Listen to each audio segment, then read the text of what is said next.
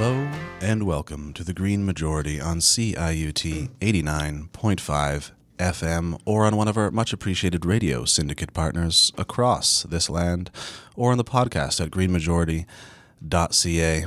I am David Hostetter. We are in studio with Stefan Hostetter as well as Saren Kaster, as always, and also special guest Emma McIntosh of the National Observer.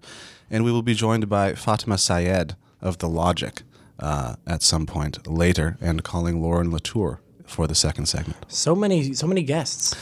Yes, and a bleary-eyed Stefan Hostetter is ready to entertain them all. I'm so ready. Let's do this. So we're going to talk about the throne speech to start the Liberals, the new minority Liberal government's agenda or plan for the coming years. Then Ottawa's look at Alberta's carbon pricing plan, some stuff Doug Ford has done in Ontario, the Green New Deal, and corporate polluters. So here we go.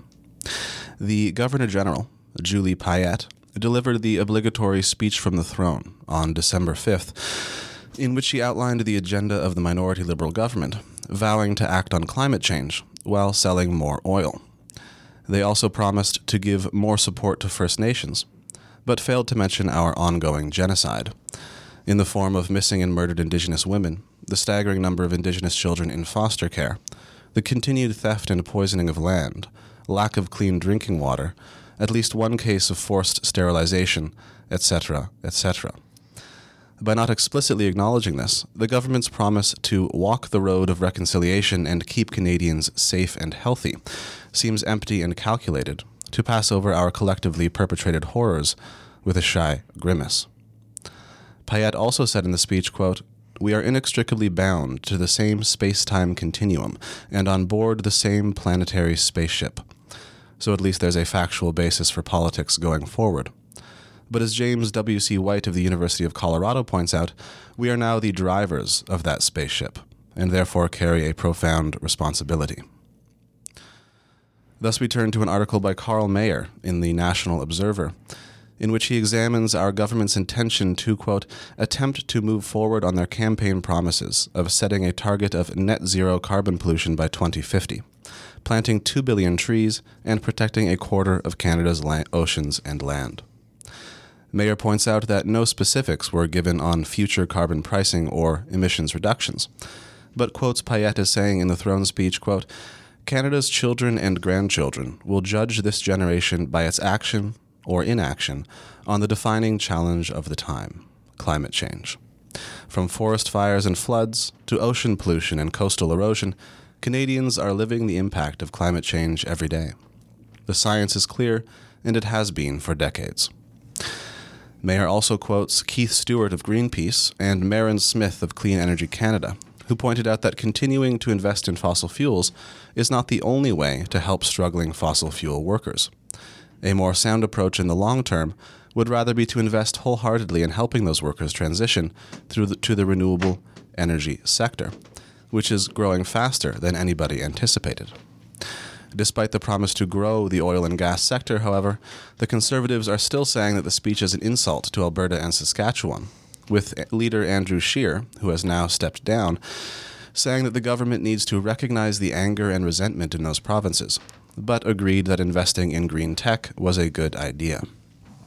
At a time when we need to be sharply reducing emissions, meanwhile, Canada remains on track to miss its 2030 target by 15%. And that's the 2030 target, correct me if I'm wrong, that was set by Harper, right? That was the one that was from, like, that Trudeau never actually changed. And so it's like this is not an ambitious 2030 target, and that 2030 target is not in line with our Paris record. It's like it's lack of ambition all the way down. You know, it's like we set a target that is not good enough to set the other target we set, and we're missing both of those targets. It's it's cascading downwards. But Emma, to you. Oh, I'm with you there, bud. I think I would have liked to see anything that talked to ending fossil fuel subsidies, because at some point we are probably going to have to do that. There was like a little throw to like maybe supporting like the energy sector by we saw this actually expanded upon in the mandate letters released to all the ministers today by twinning the Trans Mountain pipeline. So it's kind of unclear how we are going to meaningfully get to net zero by 2050. Just saying it isn't enough. You know, and net zero is such a funny, like, I'm wondering how much of this in their mind is connected to things like planting all these trees, right? Like the move the Canadian government has always done to avoid any real responsibilities, like, but we have so much green space, we're net zero already. Like that's like basically what their argument was in the last like 16 COPs.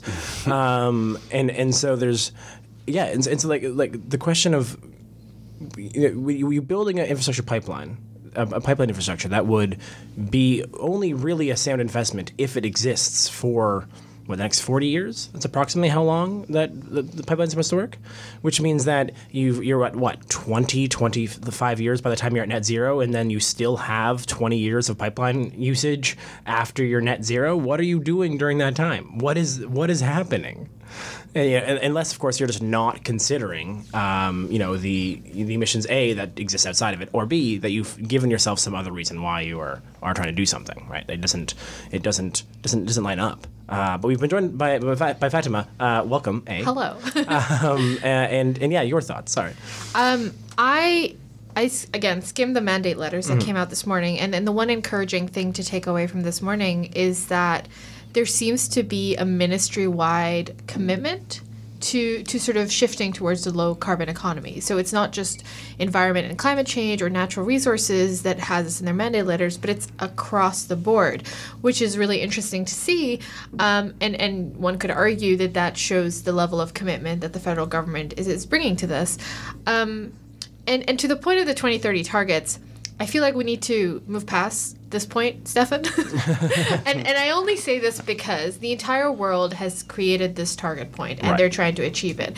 And, whether we know it's not enough, we know it needs to be higher, but it's a baseline. And we hope that countries will get their act together and sort of shift it forward and do more than required of them by this target. At the same time, it is encouraging to see that, Canadians elected a government in an election where climate change was very much a big issue. And after the throne speech, the Bloc Québécois leader said that he would, support the government's push towards any sort of climate initiative if there happened to be a vote of confidence. I think you're seeing that shift, and I think they're just sort of starting to see their legs. And, we've read so much on climate change, and we know there's no magic bullet, and it doesn't happen in a day, and Rome wasn't built in a day. So I think, moving forward, it'll be interesting to see how they carry out all the things that they're promising and how much momentum and fire they put under it. Yeah, I will say it was encouraging, at the very least, that you get that after their first, their first thing they said out of the gate was that we're going to lower taxes, and I was like, what are we doing here? And there does at least seem to be some switch back because it seemed to me very obvious that again, climate change was a central part of the election, and this question about what else we were going to do. And with now this minority government, they did have two different parties that ran on even more ambitious climate targets that they could use to push things forward. So it sort of felt like a good opportunity, and so it's nice to have a little bit of wind back in those sails, despite the tax cut they are actually doing, which mostly benefits people making $95,000 a year, which I guess explains what quote unquote the middle class prosperity means. But let's not get into that. Before we move on to the other thought, any other last thoughts, Emma? Well, I'm gonna natter on about this forever, but I really feel like I guess it's unrealistic to ask for all of this to be in the throne speech because we'd all be rolling our eyes and bored by that point if we weren't already. It's like 4 days long. Yeah. But we've got to see a meaningful commitment to energy transition. There are real workers with real families who are going to have to do something.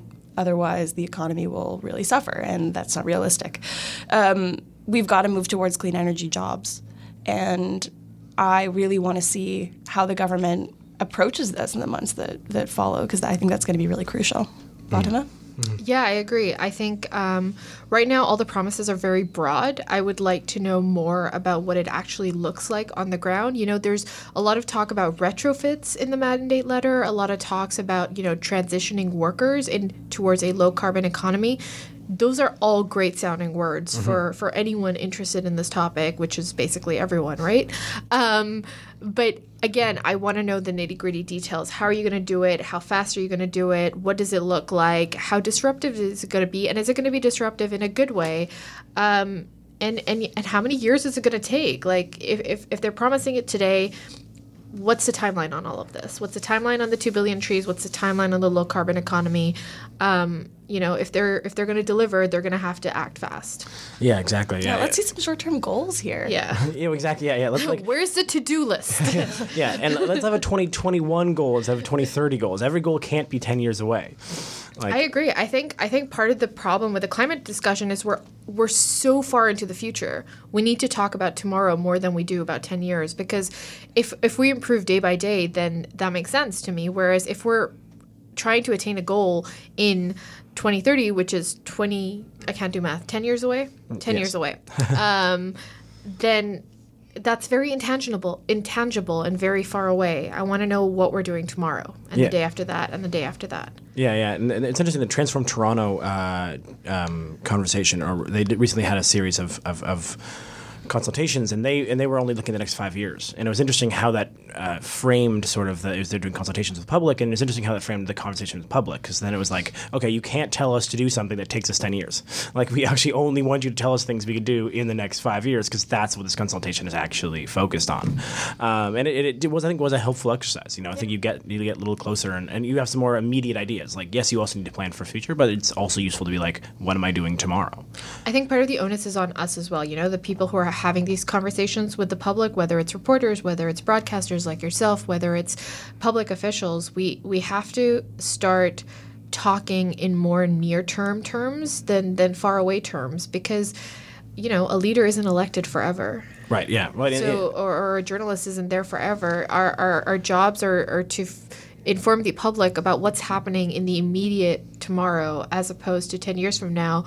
We don't know what our lives are going to be like in 10 years from now. I don't know where I'm going to be. Do you know where you're going to be? Probably choked by wildfire smoke, drowning in a flood at the same time. I don't know. All the same day. Just one hellscape.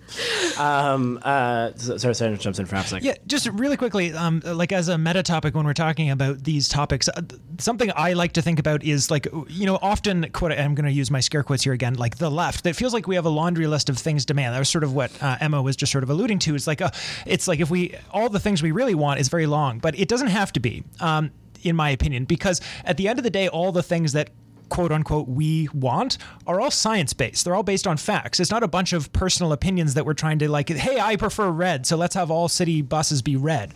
No, this is science. So we can actually, it doesn't have to be a long list. It can be one thing. We want science-based policymaking. And when someone says something that's really insane about climate change, you'd be like, great, where's your evidence?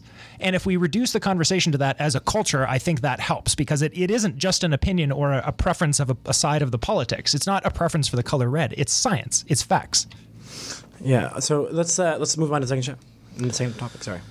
All right, so Robson Fletcher is reporting for the CBC that Ottawa has accepted Alberta's new carbon pricing scheme of $30 a ton for big emitters.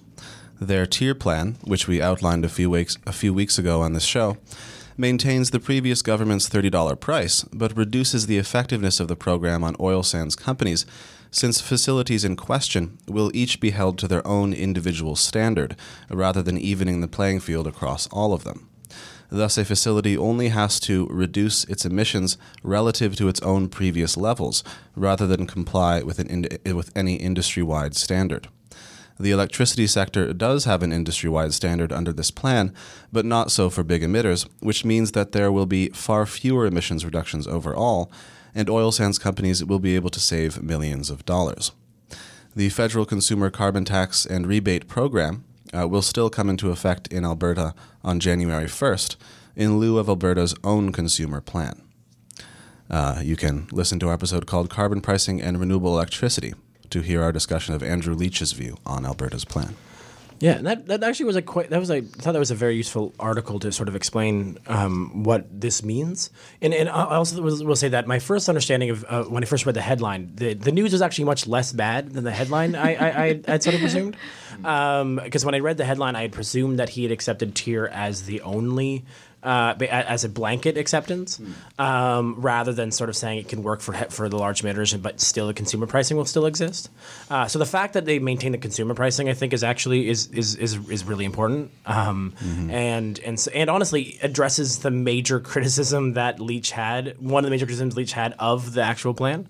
So the combination of these two creates what sounds like a very similar but not identical plan that was before they did everything. Like this TIER plan had one or two distinct differences from the plan that actually Andrew Leach had helped craft with the Toronto government, and including the combination of these two plans is pretty similar. Again, there's the sort of the one question previously, but let's go to the panel. Well, I mean, look how far we've come. Yeah. I mean, we're talking, it's December 12th, 2019. Exactly almost a year ago, we were in Ontario where, the government led by Premier Doug Ford had canceled cap and trade. Months later, Alberta was like, yeah, we're going to challenge the carbon tax along with Ontario. There was so much drama. And now suddenly everyone's lining up under carbon pricing. New Brunswick put one in place this week as well, along with Alberta. I think if there's a takeaway for me as a journalist, it's that I think the need for climate action has been put on the table so strongly that public officials can do nothing but respond to it. And I think at this point, they just have to. Like, there's no argument. There's no, back and forth on whether it's real or not real, whether we have to or we don't have to. It's simply of a matter, how do we do it? Is this the most effective way?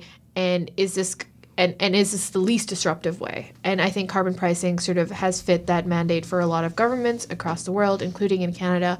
And that's what we're seeing. Yeah. Yeah. Emma? I fully agree, and I'm just going to instead poke some holes in one of the PR lines that's often used around this. So when Jason Kenney unveiled this plan as part of the UCP platform, like in April or March, one of the ways that they sold it was that we're going to take the money from this and pour it into innovation. We are going to innovate our way out of the climate crisis, because if anyone can do it, Albertans can figure it out, And I think that plays into this false promise that we're hearing a lot, which is that we can just figure it out at some point along the way by throwing money at it. It's the eat anything you want diet. Right, exactly. It's intuitive eating. Although, for the record, that's very fun. Yeah, and that's my problem, I guess, is that simply saying that we're going to innovate our way out of it doesn't really solve the problem. And I mean, honestly, you know better than me, Fatima, the state of clean tech in Canada is not where we would want it to be. It's definitely not moving as fast as we want it to anyway. Yeah, so I'm glad to hear that the smart people like Andrew Leach are saying that this plan is not to be dismissed overall, that it's a serious piece of legislation, but I'm just going to keep yelling more until someone does it. Yeah, exactly. It's one of those things where it's just we've discussed on this show previously, and when you look at the actual numbers, the price for carbon that would actually get us there is astronomical. It's about $200 a ton right now, which would be what's interesting about that is that to do that would fundamentally change our economy, right? To actually have a price that high on carbon would really you'd then at a point see what would happen. The market would actually start grinding to a halt, and you'd start seeing people really start trying to figure some things out. Because at that point, honestly, sucking carbon to the air is almost commercially viable. There's that's about $200 a ton right now. If you did that, that's a thing we could do. Or just plant a billion trees and make a ton of money that way. But I think baby steps, right? I think if part of the problem that isn't talked about a lot when it comes to the climate conversation is that there needs to be a major behavioral change. Yeah. And how do you incentivize that? And carbon pricing seems to be the one method that, experts agree that this could shift behavior in a way where people, individuals, the regular Joe or Mohammed or whoever will be like, yes, I have to pay if I'm going to help, decrease the effects of climate change in my life and other people's lives.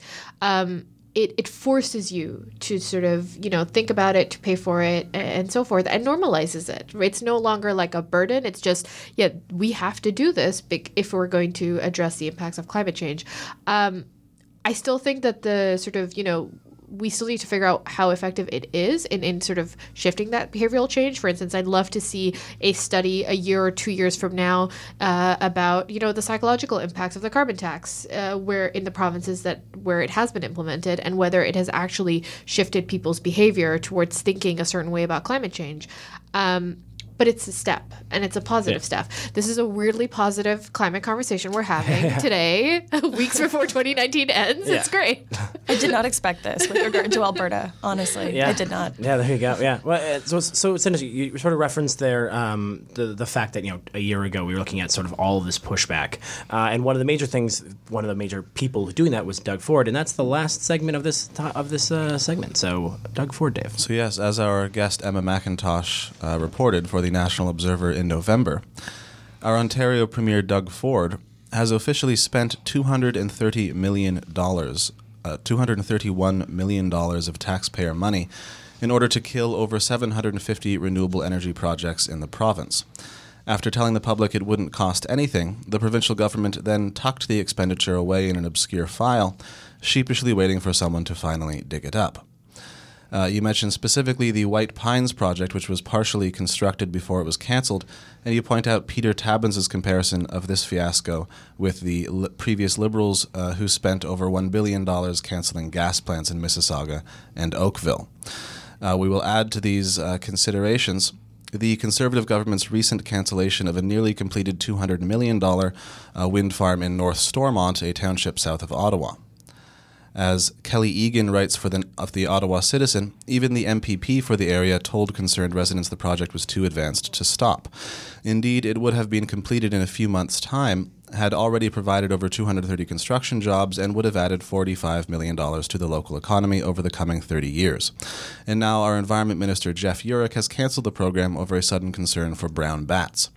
As Egan writes, quote, since signing a contract in 2016, the company has done a number of studies related to the effects of the wind farm, including the noise models, wildlife analysis, geological work, and following regulated setbacks of 550 meters from the nearest house. And then they said their experts provided evidence that the project would have no material adverse effects on the natural environment, including the bat population. And we will also point out that Sarah Buchanan, writing for Environmental Defence, highlighted Ontario's Auditor General's response to Doug Ford's so-called climate plan, which has proven to be full of bold and blatant lies.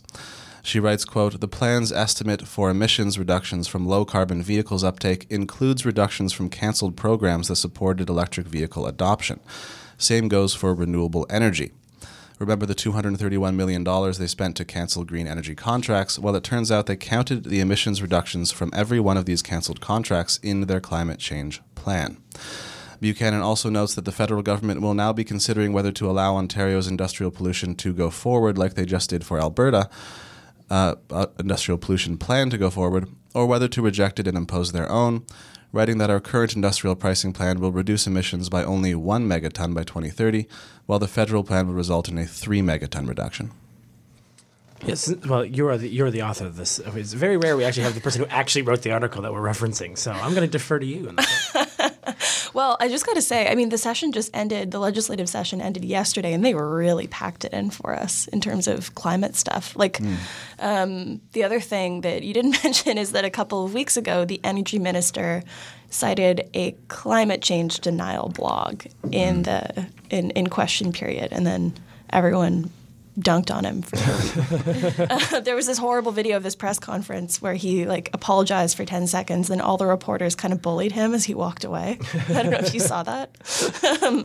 But yeah, you've covered it very well, I think. We're getting some interesting messages from this government about its climate priorities. With the wind farms, one weird thing about that is that they actually said they were canceling on environmental grounds, which is kind of genius if you think about it. Canceling an environment thing because of the environment. Right. And I mean, I read through the Environmental Review Tribunal's decision on that wind farm south of Ottawa. There was no danger to wildlife. Right. Well, there's no climate change, and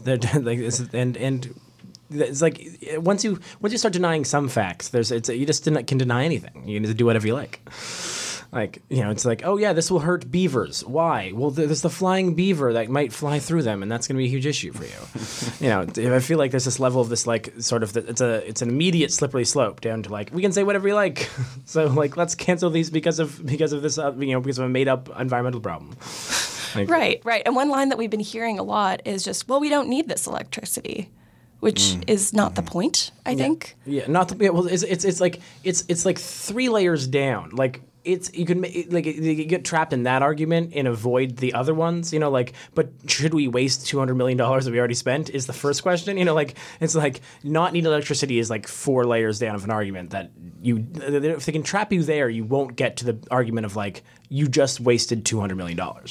That's true. That's very true. I think it's been a year since Ontario released its Made in Ontario climate plan, air quotes. And I think we don't have any new information since then.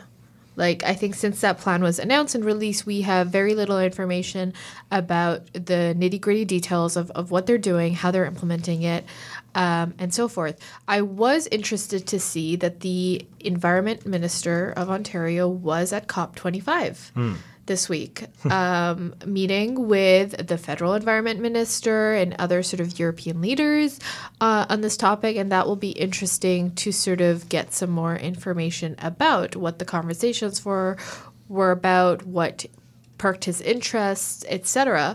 I was interested to see that happen as they canceled a wind farm.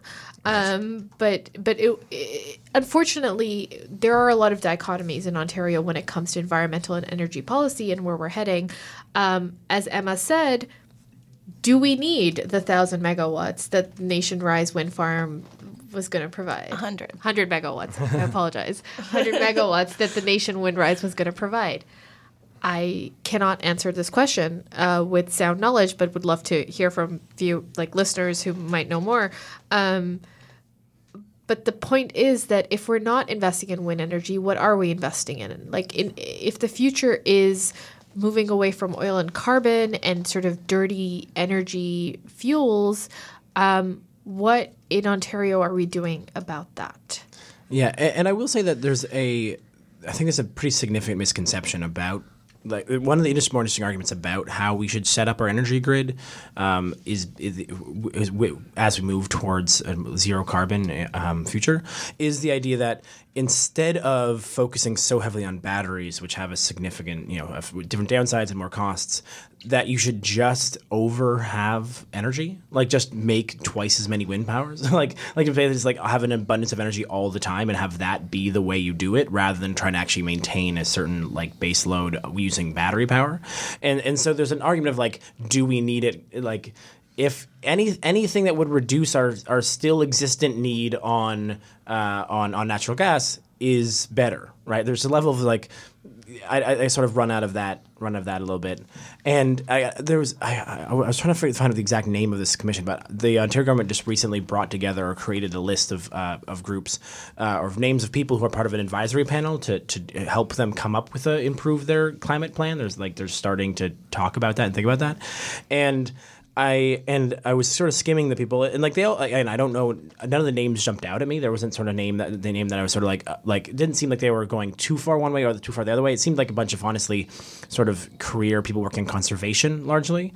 But the one thing I'm mostly bringing this up because I like the name of the organization so much, but also I think it's kind of it does also color the type of feedback you'll get, which is that the vice president, the second in command, the vice person in this thing is a manager at Ducks Unlimited, which is just my favorite name for a group. I love the name Ducks Unlimited. Yeah. I love it. Yeah, it's just every time it comes, I've come across it like once a year, and every time I'm like, oh right, Ducks Unlimited is a group that exists. I just imagine myself like lying down while like baby ducks crawl all over me, and I'm like, this is the future that the left wants. This is Ducks Unlimited.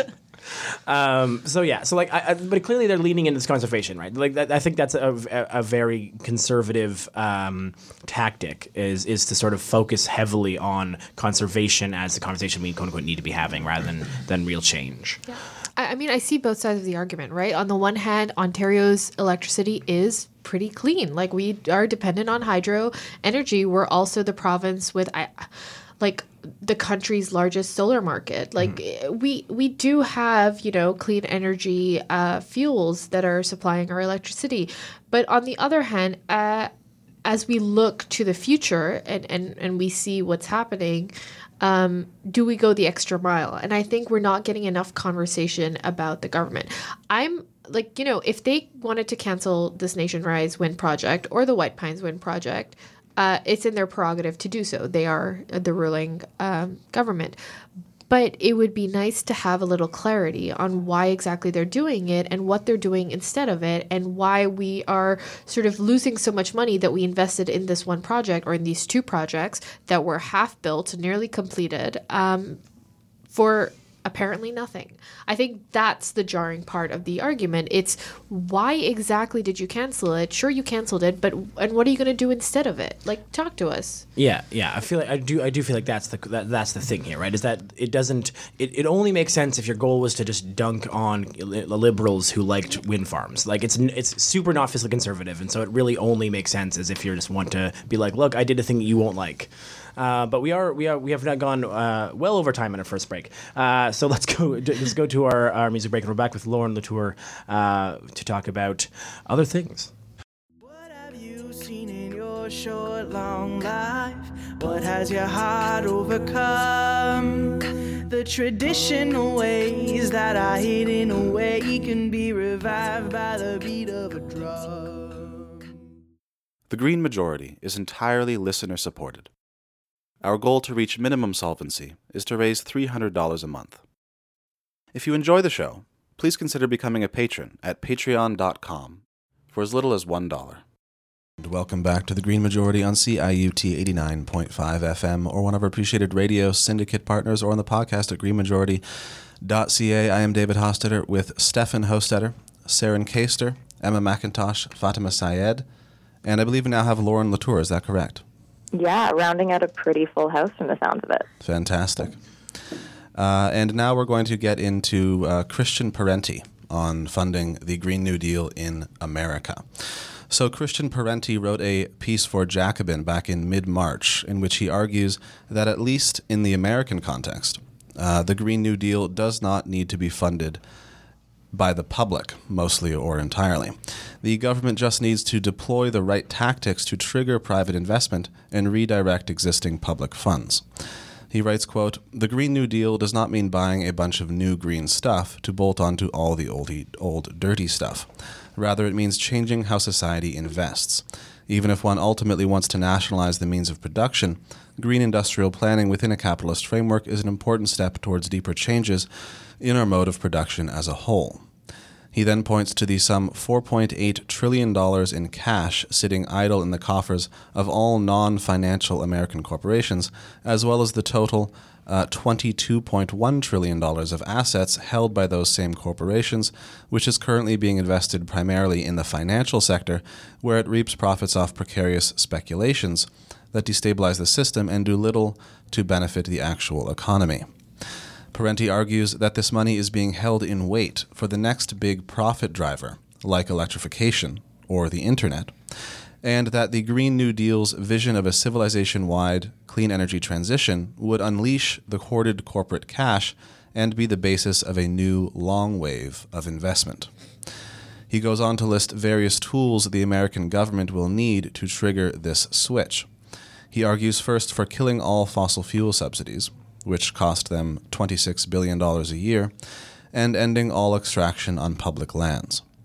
He then argues for putting the fossil fuel sector on an aggressive legal timeline towards extinction, requiring utilities to produce more clean power, which would shift investment away from new pipelines, having the government retrofit all of its 500,000 buildings, replace all government vehicles with electric ones, and set out a schedule to buy all the energy it consumes from clean sources. Such change in government procurement would see private companies coming in to fill that need and build out their capacity. Parenti concludes, quote, "Far from costing too much, the Green New Deal promises the very thing that Wall Street hoarding denies: more opportunity and more income for more people. After all, capital is like blood. It is only useful if it circulates." You gotta like a good line. That's a good line. To you first, Lauren. Thanks. This piece was an interesting one. The author definitely makes a very sort of compelling and informed case, and it is sort of a good reminder that we do have to be sort of realistic with the way that these transitions will actually roll out and the involvement of the private sector. But ultimately, there was a lot of pause here because a Green New Deal, as we know, is driven by sort of like the deep left. And the deep left is very distrustful of any sort of big business involvement, given, obviously, its exploitation of workers and the planet. At one point, the writer mentions that, Duke Energy will continue and should continue to operate, simply sort of pivoting to clean energy. And I think sort of my question comes up around sort of should it get to operate with the amount of damage that it's inflicted in the past? Isn't sort of the whole point of a Green New Deal, yes, it's rapid, large-scale decarbonization, but in a way that benefits the most marginalized people, in a way that respects workers and Indigenous land rights holders? And I sort of worry that with this writer's vision of a Green New Deal, sort of driven by private investment and led by shareholders, that we're still sort of perpetuating a concentration of power at the top. In my mind, if we want to free up that $4.8 trillion in hibernating cash, as he so calls it, it sounds like what we need is to tax the daylights out of those companies. Because at a certain point he sort of goes on to cite these sort of waves of investment that have happened over the last several hundred years, and he cites the internal combustion engine, and it's yes, the internal combustion engine gave us the car and transformed our cities, but with those private companies and a few wealthy people in the metaphorical driver's seat at the helm, it led to a lack of consciousness and widespread destruction. The same thing happened with the personal computing boom that again, if anybody's read the piece that's listening, will remember he cites the personal computing boom. And yes, it transformed every aspect of society, but many of those once idealistic tech dreamers who set out to do good, thinking specifically of Google and its do no evil sort of mantra here, once they were left to sort of run amok and do whatever they wanted to, ultimately have led us down a really dark path. And obviously this isn't to say that governments don't inflict damage and all companies are terrible, but if I don't know, I will always put my faith in an elected leader because we can hold them to account better than any sort of capitalist ever will.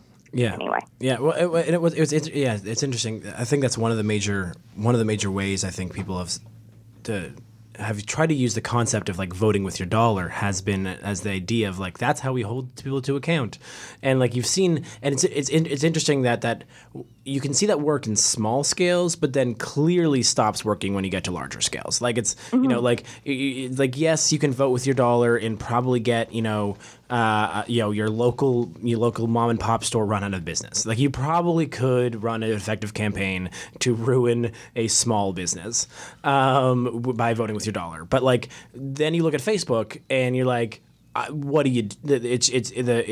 There's how many people would have to leave Facebook for it to stop being a functional thing? And not only Facebook at this point, it's oh, everyone's moving off Facebook, then they buy Instagram. It's okay, now everyone's Instagram. Everyone leave Instagram, they go to WhatsApp. Now they own WhatsApp. And now they're telling you own WhatsApp, which is really annoying to me, actually. But that's entirely. And then to the point where this is WhatsApp was a publicly traded company, or sorry, was a company that was entirely based around security, and the guy who's running it, I think, quit 6 months before all his options vested, so he lost billions of dollars just because he couldn't be a part of this anymore, and that should be a flag.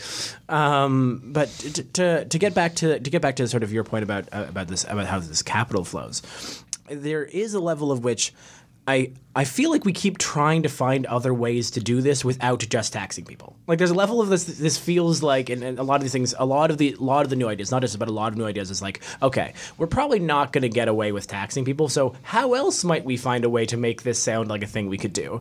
And this does sort of seem to be all in that sort of like it's we need to do this as quickly as possible, and we're not seeing this one way, so what else can we do?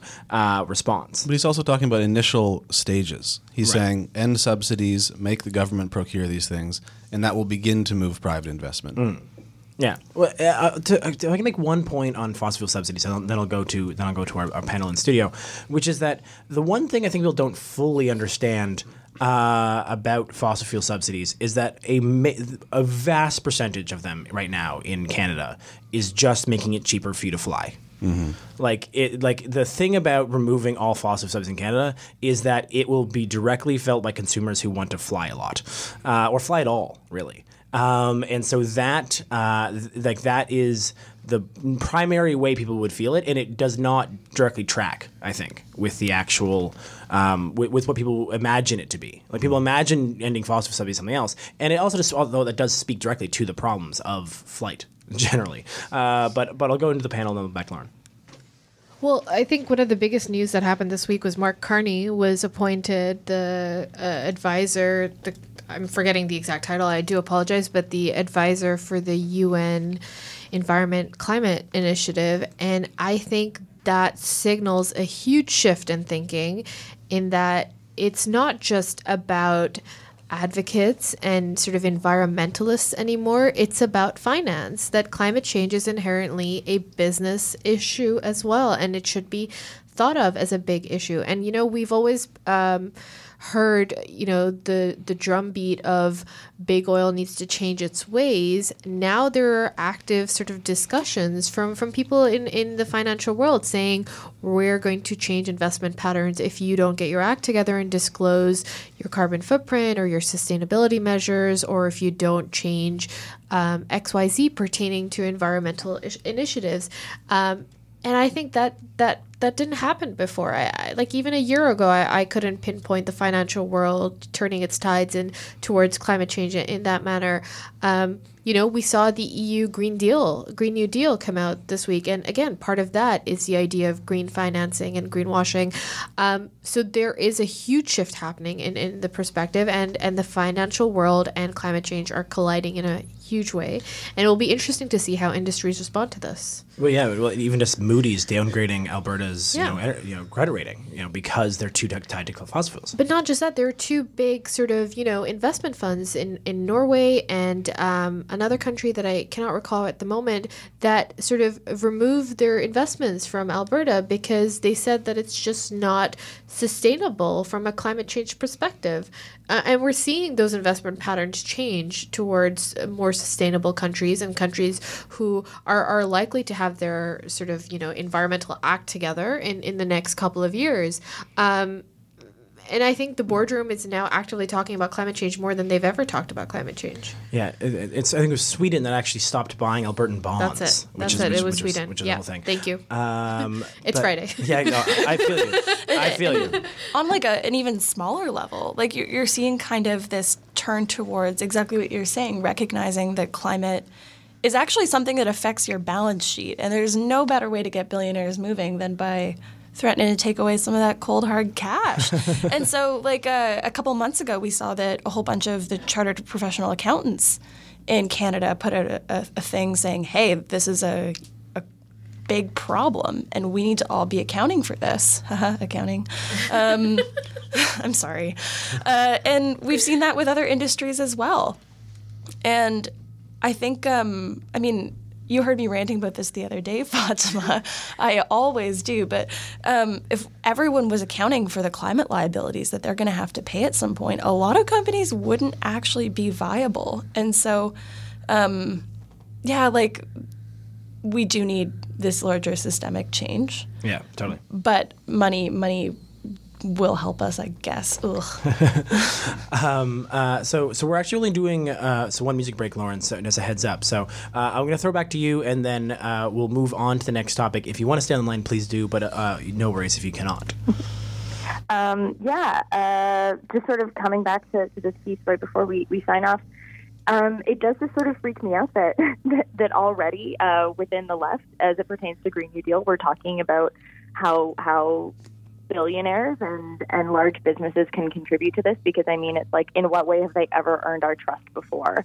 And the fact that, like, we're already saying, like, oh, hey, you can keep your billions just as long as you manage them properly is something that immediately sort of catches me off guard and freaks me out. So the fact that this is a discourse that's leading within the left, or maybe not leading, but is prevalent, kind of knocks me off my feet a little bit. So yeah, curious to see how this aspect of the conversation continues.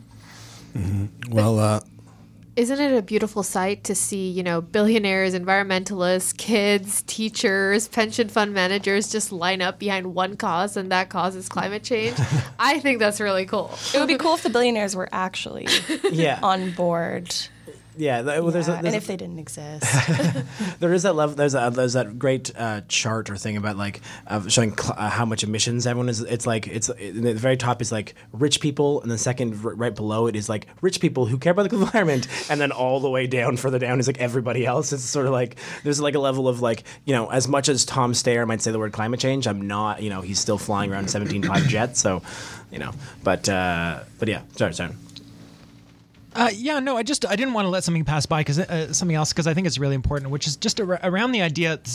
We mentioned that there was some. I don't think surprise was maybe too strong a word, but there was some, at least a single raised eyebrow from our panel here around the idea a few minutes ago around the idea of Trudeau like sort of winning some fights around the climate policy and about some of these more conservative leaning, provinces like falling into line around that. And I think that was just worth one more underline on this conversation, because it's amazing. I think it's worth thinking about for a minute. It's amazing what happens when you stand your ground. I wouldn't even say he fought. I would say he just planted his feet and decided that, for whatever political reason or whatever, we can be cynical or not cynical about his motivations. But the reality is, the fact remains that he planted his feet and he won. And all the people that were screaming bloody murder about taking him to court and this is an atrocity and all that terrible, extreme language, it all meant zippo, nothing, done deal. So here's the thing I want us to remember. Imagine if he fought. And let me sneak one more thing in. As far as like transitioning and planting things, say we banned plastic. That's an industry that propped up that industry. No, but we banned new plastic. Now we have a new mega industry where all of a sudden all the plastic pollution in our oceans is now one of the most valuable resources in the world. Not only can we make changes that we don't think we can change if we just frickin' try, like a little, but this has cascading effects that lead to the world we want to lead to. It's not like we change one thing and then the rest of the world stays static. Everything flips into motion. It's like when you turn your arm, part of your body turns. That's what we got to do. And we have to be realistic about the fact that it's doable if someone actually tries. Mm-hmm. Well, speaking of transformation and the role of corporations and billionaires, I will get through this last segment on corporate polluters now. George Monbiot wrote a piece for The Guardian back in October in which he presents what he argues are the most insidious lies told by fossil fuel corporations. These are A, they've accepted the science of greenhouse gases since the 60s while spending billions of dollars over the same period to sow doubt about it and prevent government action, all of which continues to this day.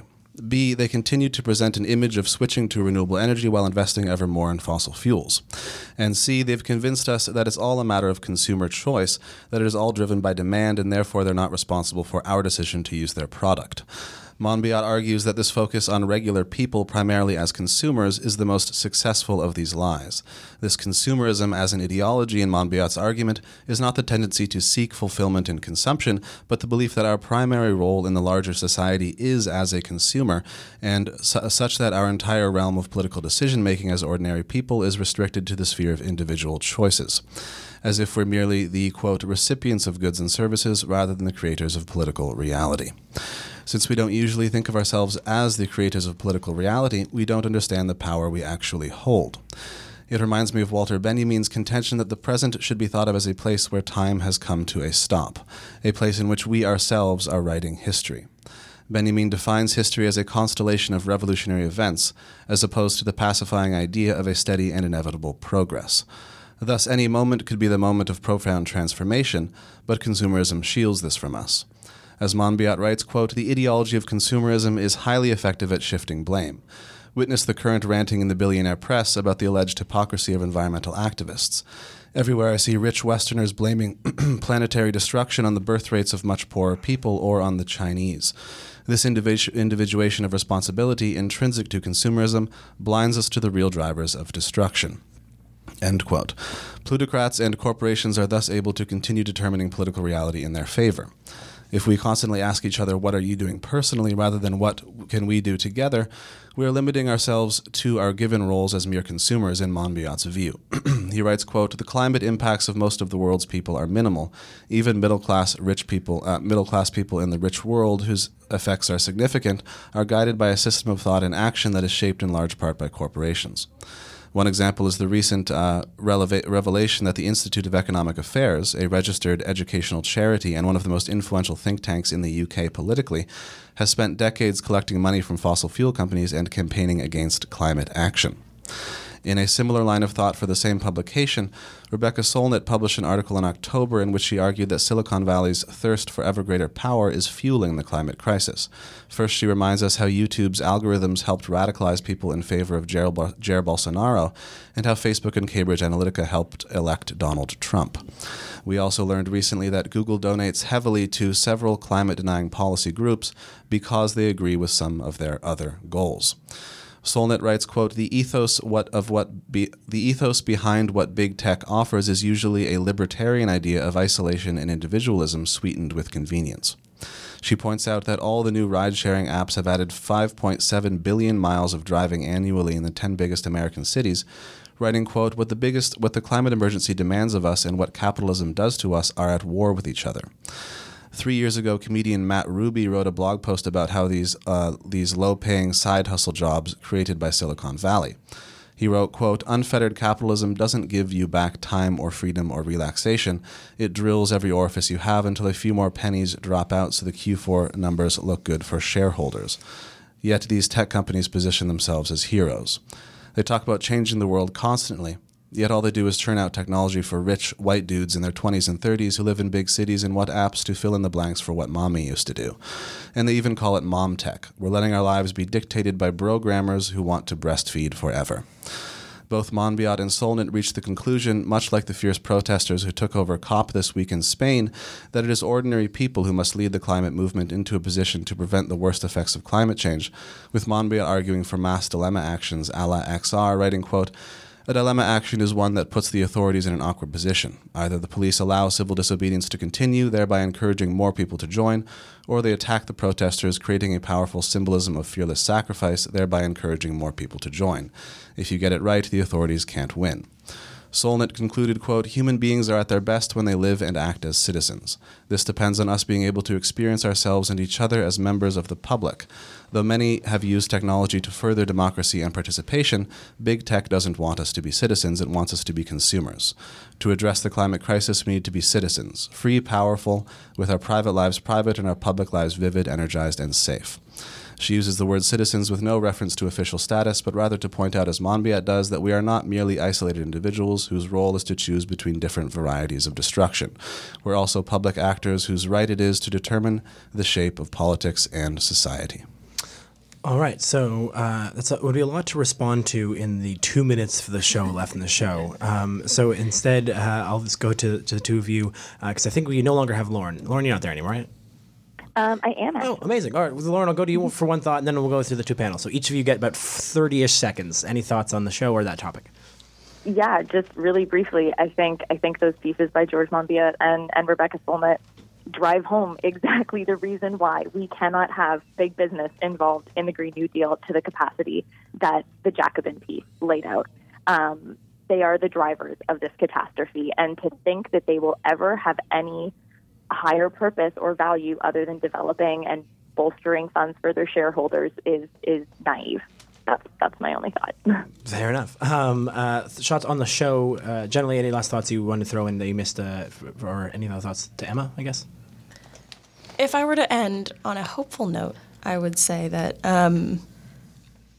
at least people now seem to understand that they have to at least look like they're trying. There's a lot of at leasts in there. Yeah. I just want to say it's been a big week for climate-related news. Greta was on the Time. She's the Times Person of the Year. Very well deserved, as many will say. But, she'll be the first one to say that I'm not doing enough and that I can't do enough because I don't have the power to do enough. And I think that's the big takeaway. We have Mark Carney in the UN position. We have, financial banks and sort of backers and big businesses changing their tune. We have, the federal government putting clean tech in a lot of their mandate letters. There is momentum and shift happening, and I think we just got to keep beating the drum and asking tough questions and holding them to account. Yeah. It's a group effort. It's going to take all of us, that's for sure. All right, thank you so much. We will. That's the end of the show because you are now out of time. So have a wonderful week, everyone. Thank you so much for all of our guests in this packed house today. And have a great week, everyone. We'll see you all next week.